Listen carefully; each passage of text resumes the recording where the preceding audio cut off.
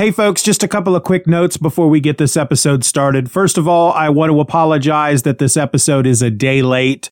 But as I've said often before, life enjoys smacking you to the ground when you have made other plans. And so that's why this episode is coming out on Wednesday instead of Tuesday. I also wanted to mention that this episode should have been the one in which I and Harold Jennett talk about the last 3 episodes of season 1 of What If. But again, life has just been slapping us around and we were not able to get together this past weekend. And I'm hoping that we will be able to get together this next weekend and that you can have our What If episode next week. Beyond that, I have a new patron that I want to give a shout out to. Heyo Gert. Thank you so much for your support. Always appreciated. And I don't know that I could say thank you enough for deciding to join up. If anybody else wants to join, patreon.com/Stephen R. Or beyond that, I am talking about the TV show Deadwood in this episode. Please keep in mind, if you have not seen the show yet, even though Just Another Fanboy is an all-ages podcast, Deadwood is not an all-ages show. It is TV mature, and it's full of cussing, and there's nudity in it, so please be aware of that. I think I do a pretty good job throughout this episode keeping the topic family-friendly, but the show Deadwood is not, so keep that in mind if you decide to watch it. Also be aware that I will be spoiling certain things from some of the episodes in this podcast episode. So if you're wanting to rush out and watch the show just in case before, I don't know, I'm just letting you know, spoilers ahoy. All right, that's it. Let me play just a little bit of music here and then we'll get started with the episode proper. Here we go.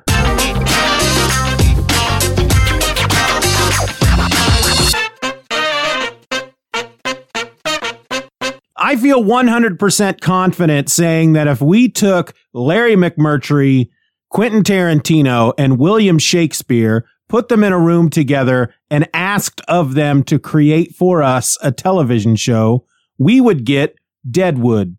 100% confident saying that. 100%. Unless, of course, you disagree, then I suppose we could talk about it.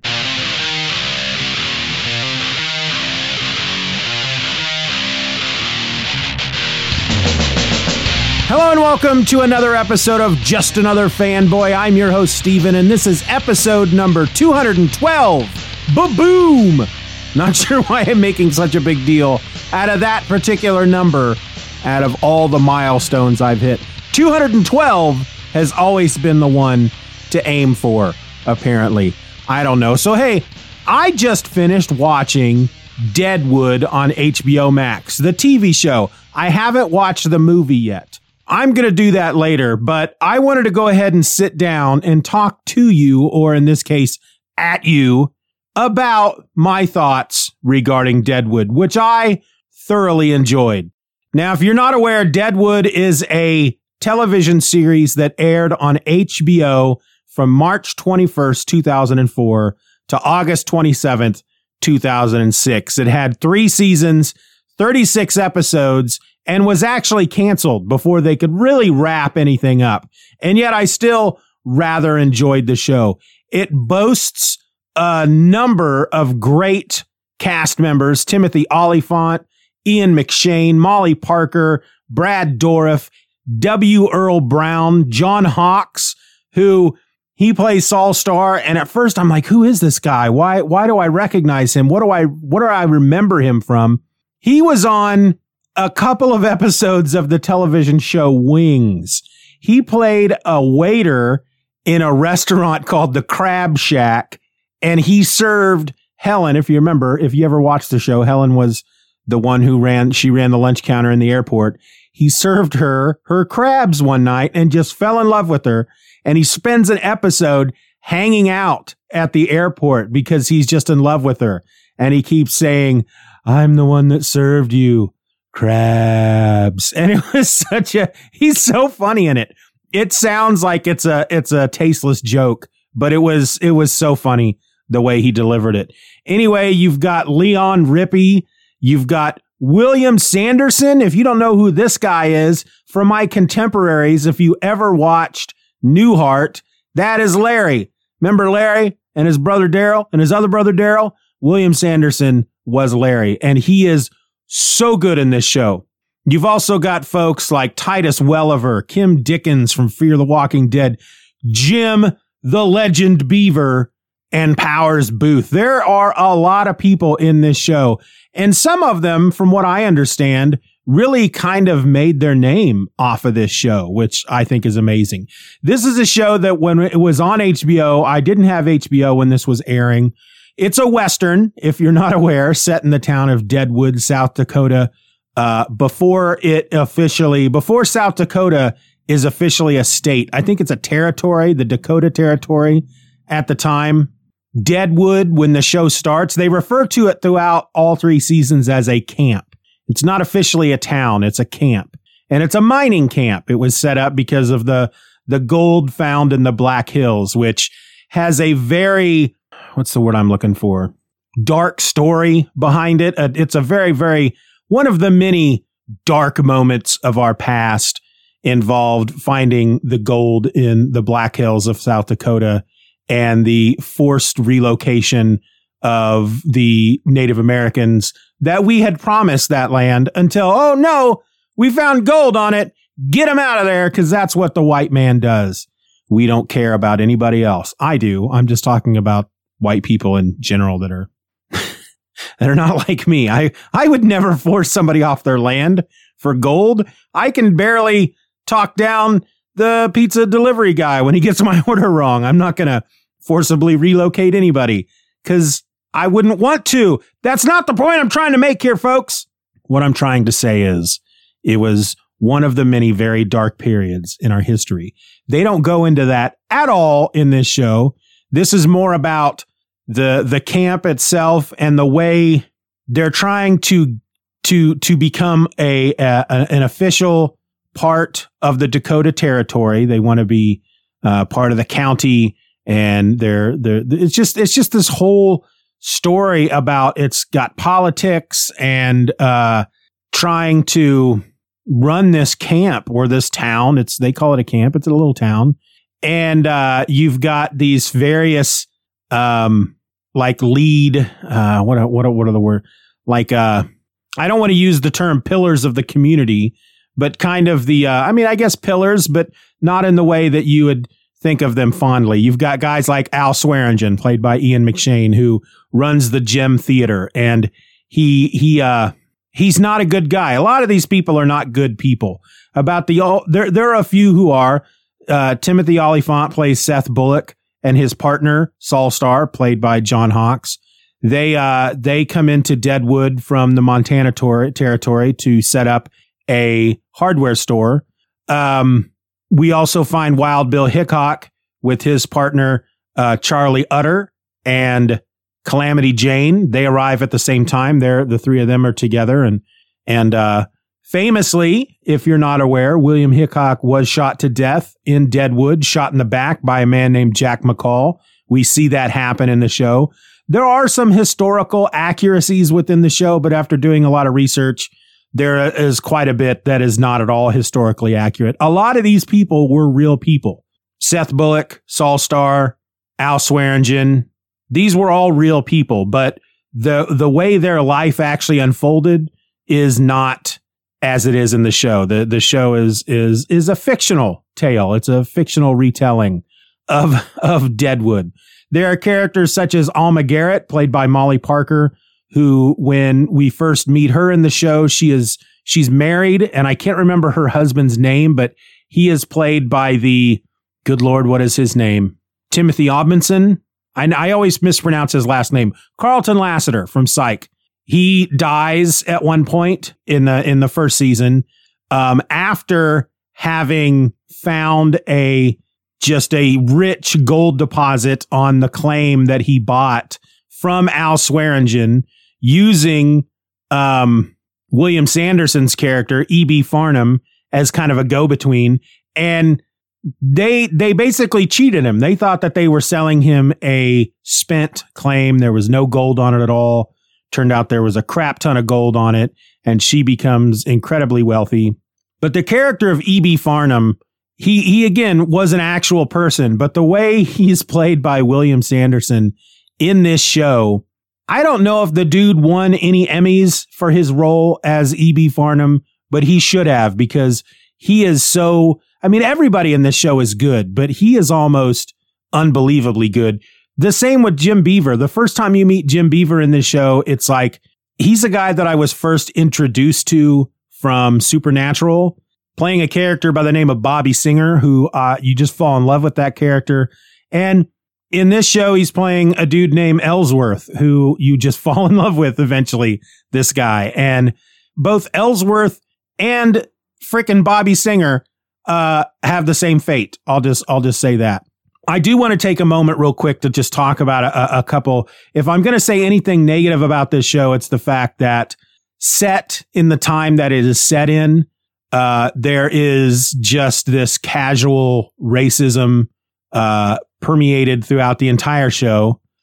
Even those folks that will stand there and say that everybody should be equal and you should not treat one person better than another and blah, blah, blah, they're still very racist. It's just, I guess you'd just call it an accurate depiction of the time, but it made me uncomfortable at times, just how casually certain words were just thrown around, that how easily the N-word just came out of everybody's mouths. It made me uncomfortable. And the one thing that I got from this show is that this is ultimately, it's a show about the white man making his place in America as God's intended ruler of this land, regardless of who was here first, regardless of who they have to use to build what they need to build to make this country what it is.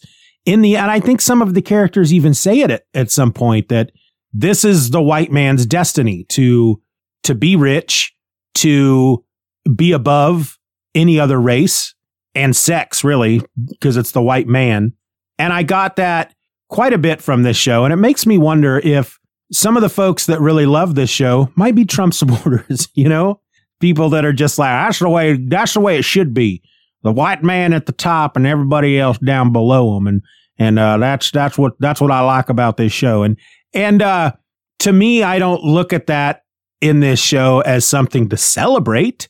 It's something to be ashamed and embarrassed of. That's how I took it from this show. And I think others who feel themselves inclined toward that mindset may, look at it as a celebration of the way life should be, just not in such squalor. And I think that's all I'm going to say about that. That was my one moment of political social thought. I don't do that a lot on the show. And frankly, if you disagree with me, just stop listening. I don't need you listening to my show. Anyway, another thing that I really enjoyed about this show was the language. And I don't mean the vulgarity. And it was very vulgar. I mean, every other word out of most of these characters' mouth was a curse word of some sort. And based on some of the research I did, while historians, as a collective, do all agree that sure, people did curse back then, I think as a collective, they all also agree that maybe they didn't all curse as much as they do on this show, because it is just, it's all over the place. And I probably should have said from the outset that if you know nothing of this show, and when I say this show, I mean Deadwood, it's not for children. Okay. Just Another Fanboy, the podcast you're listening to, is an all ages show. Deadwood, the TV show I'm talking about, is not at all an all ages show. It is on HBO Max. It is rated mature, MA for mature. There is a lot of nudity in it. There is a lot of sexual situations in it. And there is more cussing than you can ever imagine. I mean, there's a certain word that they use, a certain descriptive word, a name that they all refer each other to. They call everybody this word. Pretty much everybody says it except for like Alma Garrett, she's a lady. She's a lady in society, so she doesn't say words like that. But if you've watched the show, you know the word I'm talking about, because it's probably the one curse word other than the F word that they say more often than any other word in this show. And I've probably heard it on this show more than I have heard it in my actual life.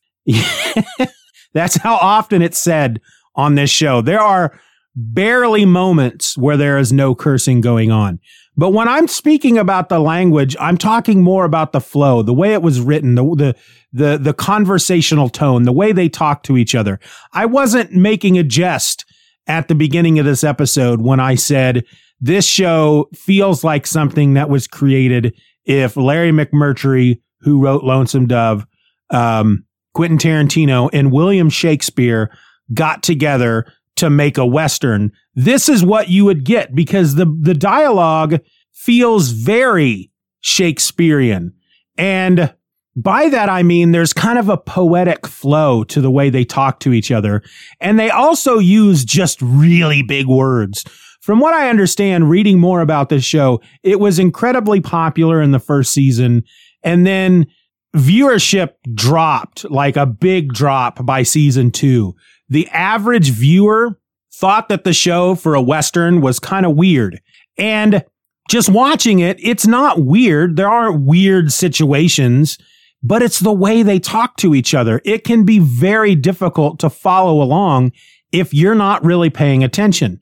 Because again, they use a lot of big words and they say them fast. And it reminds me a lot of reading Shakespeare in high school. Now, I haven't really done a lot of Shakespeare reading in my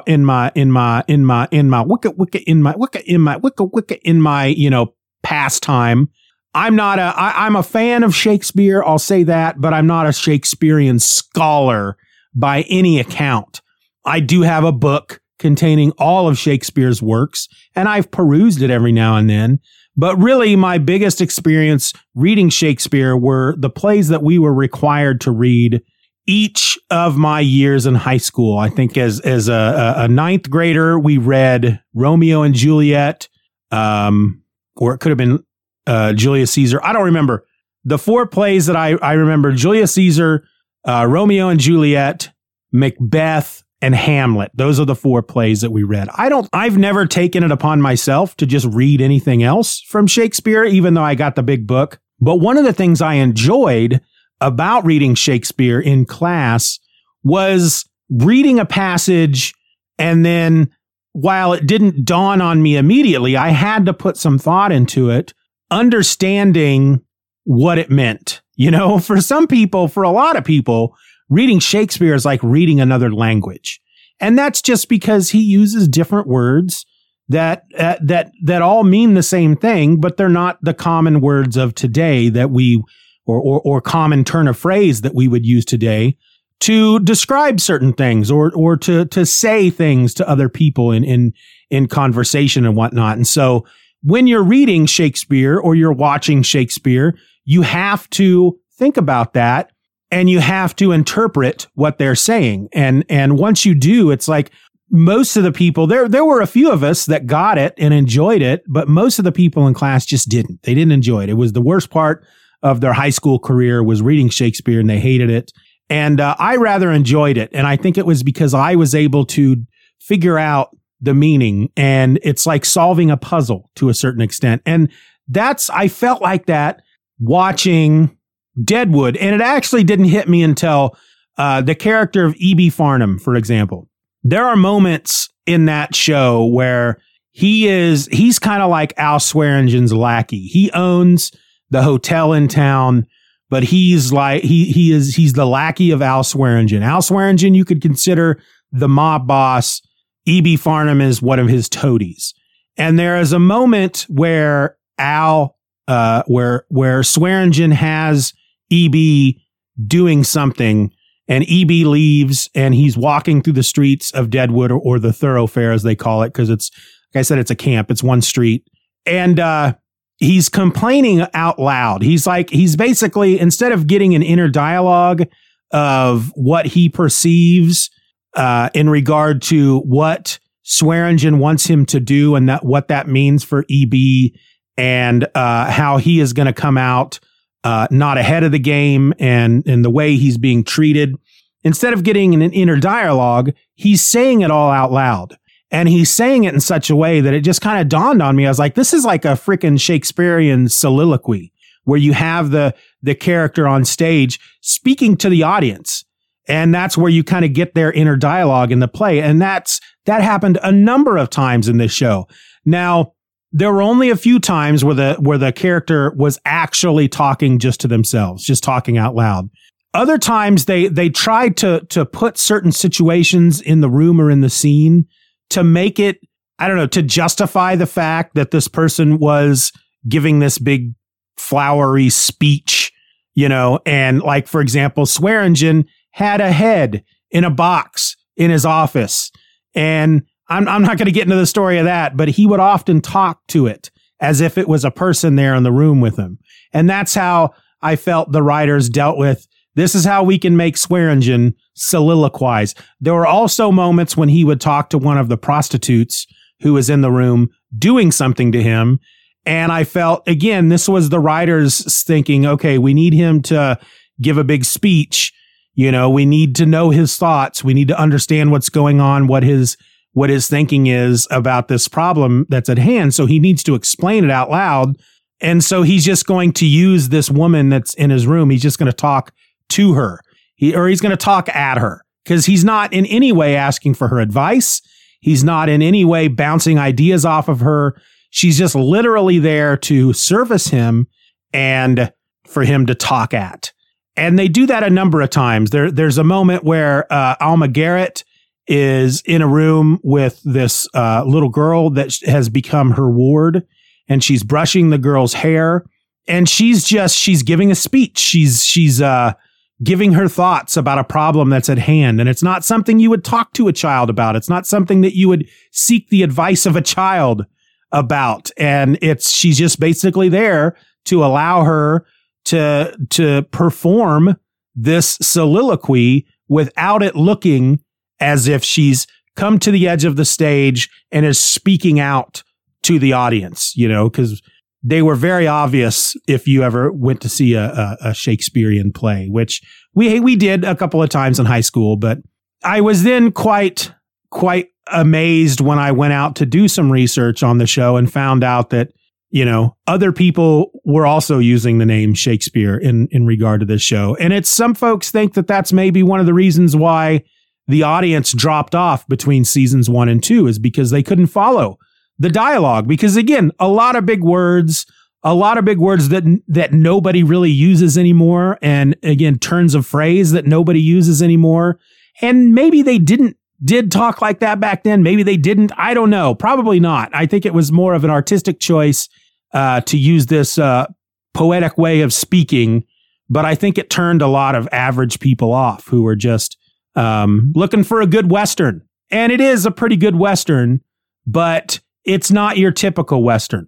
Now, again, I got done with season 3 and then found out, I knew there were only 3 seasons, and I thought that was kind of odd. And the way that season 3 ended, while it didn't end on a cliffhanger, it wasn't a uniquely satisfying ending. I can totally see a television series ending that way as an artistic choice to just kind of, because it doesn't really end. And really, it's almost, you can look at that ending as if they're saying, well, life in Deadwood at this point didn't end.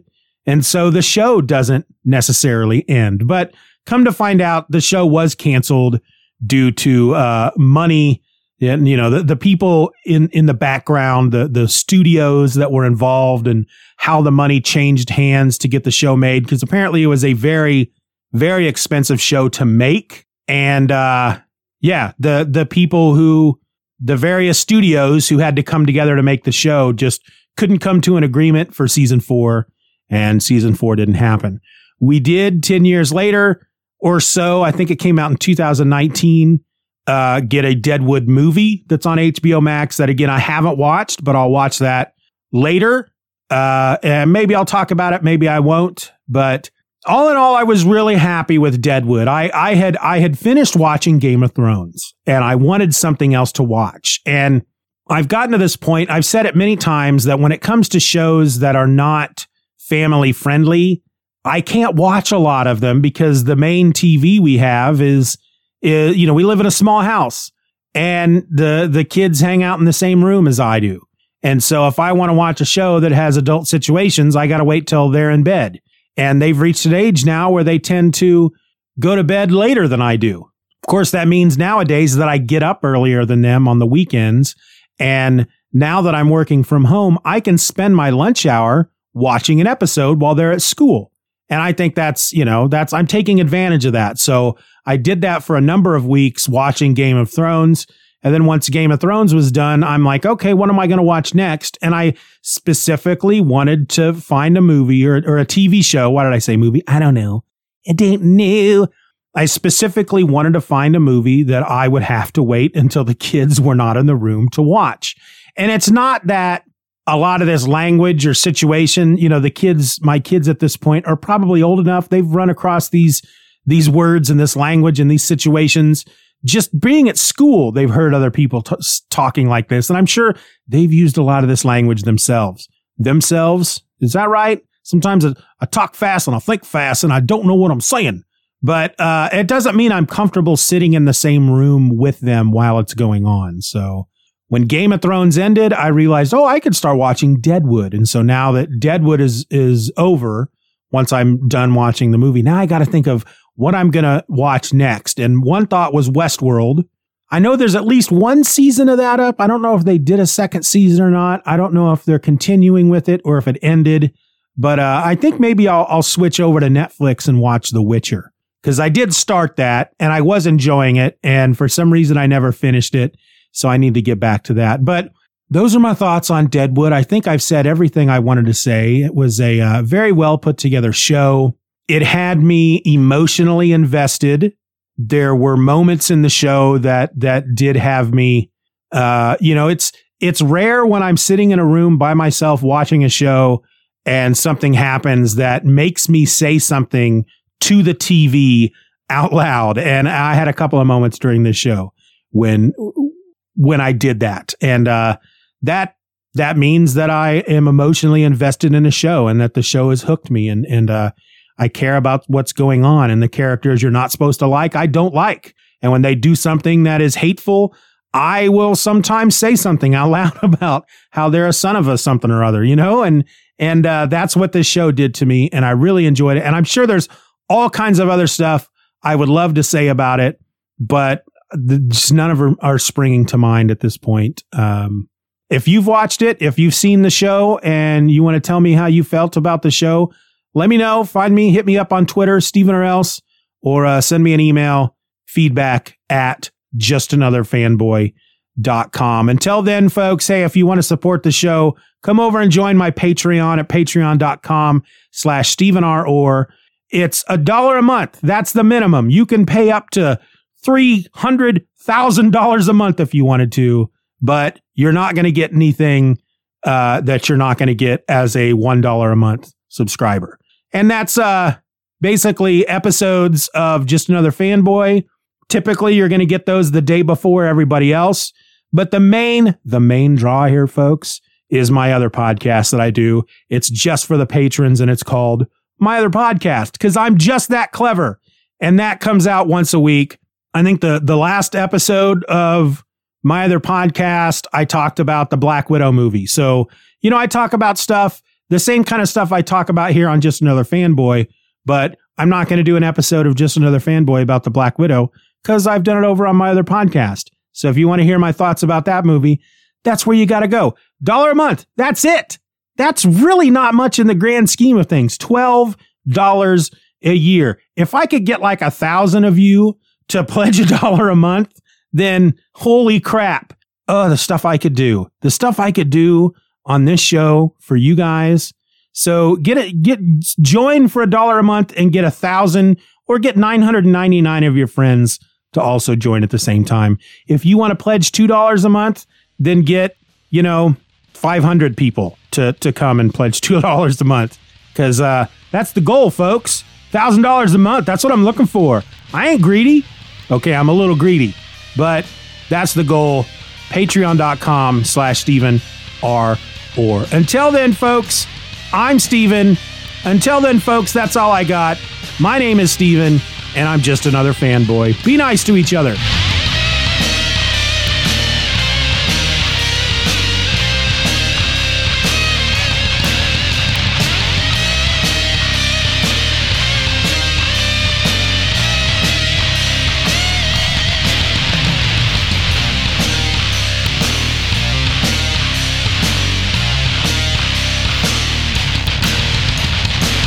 Bye-bye, Daddy. Bye-bye, Daddy. Good job.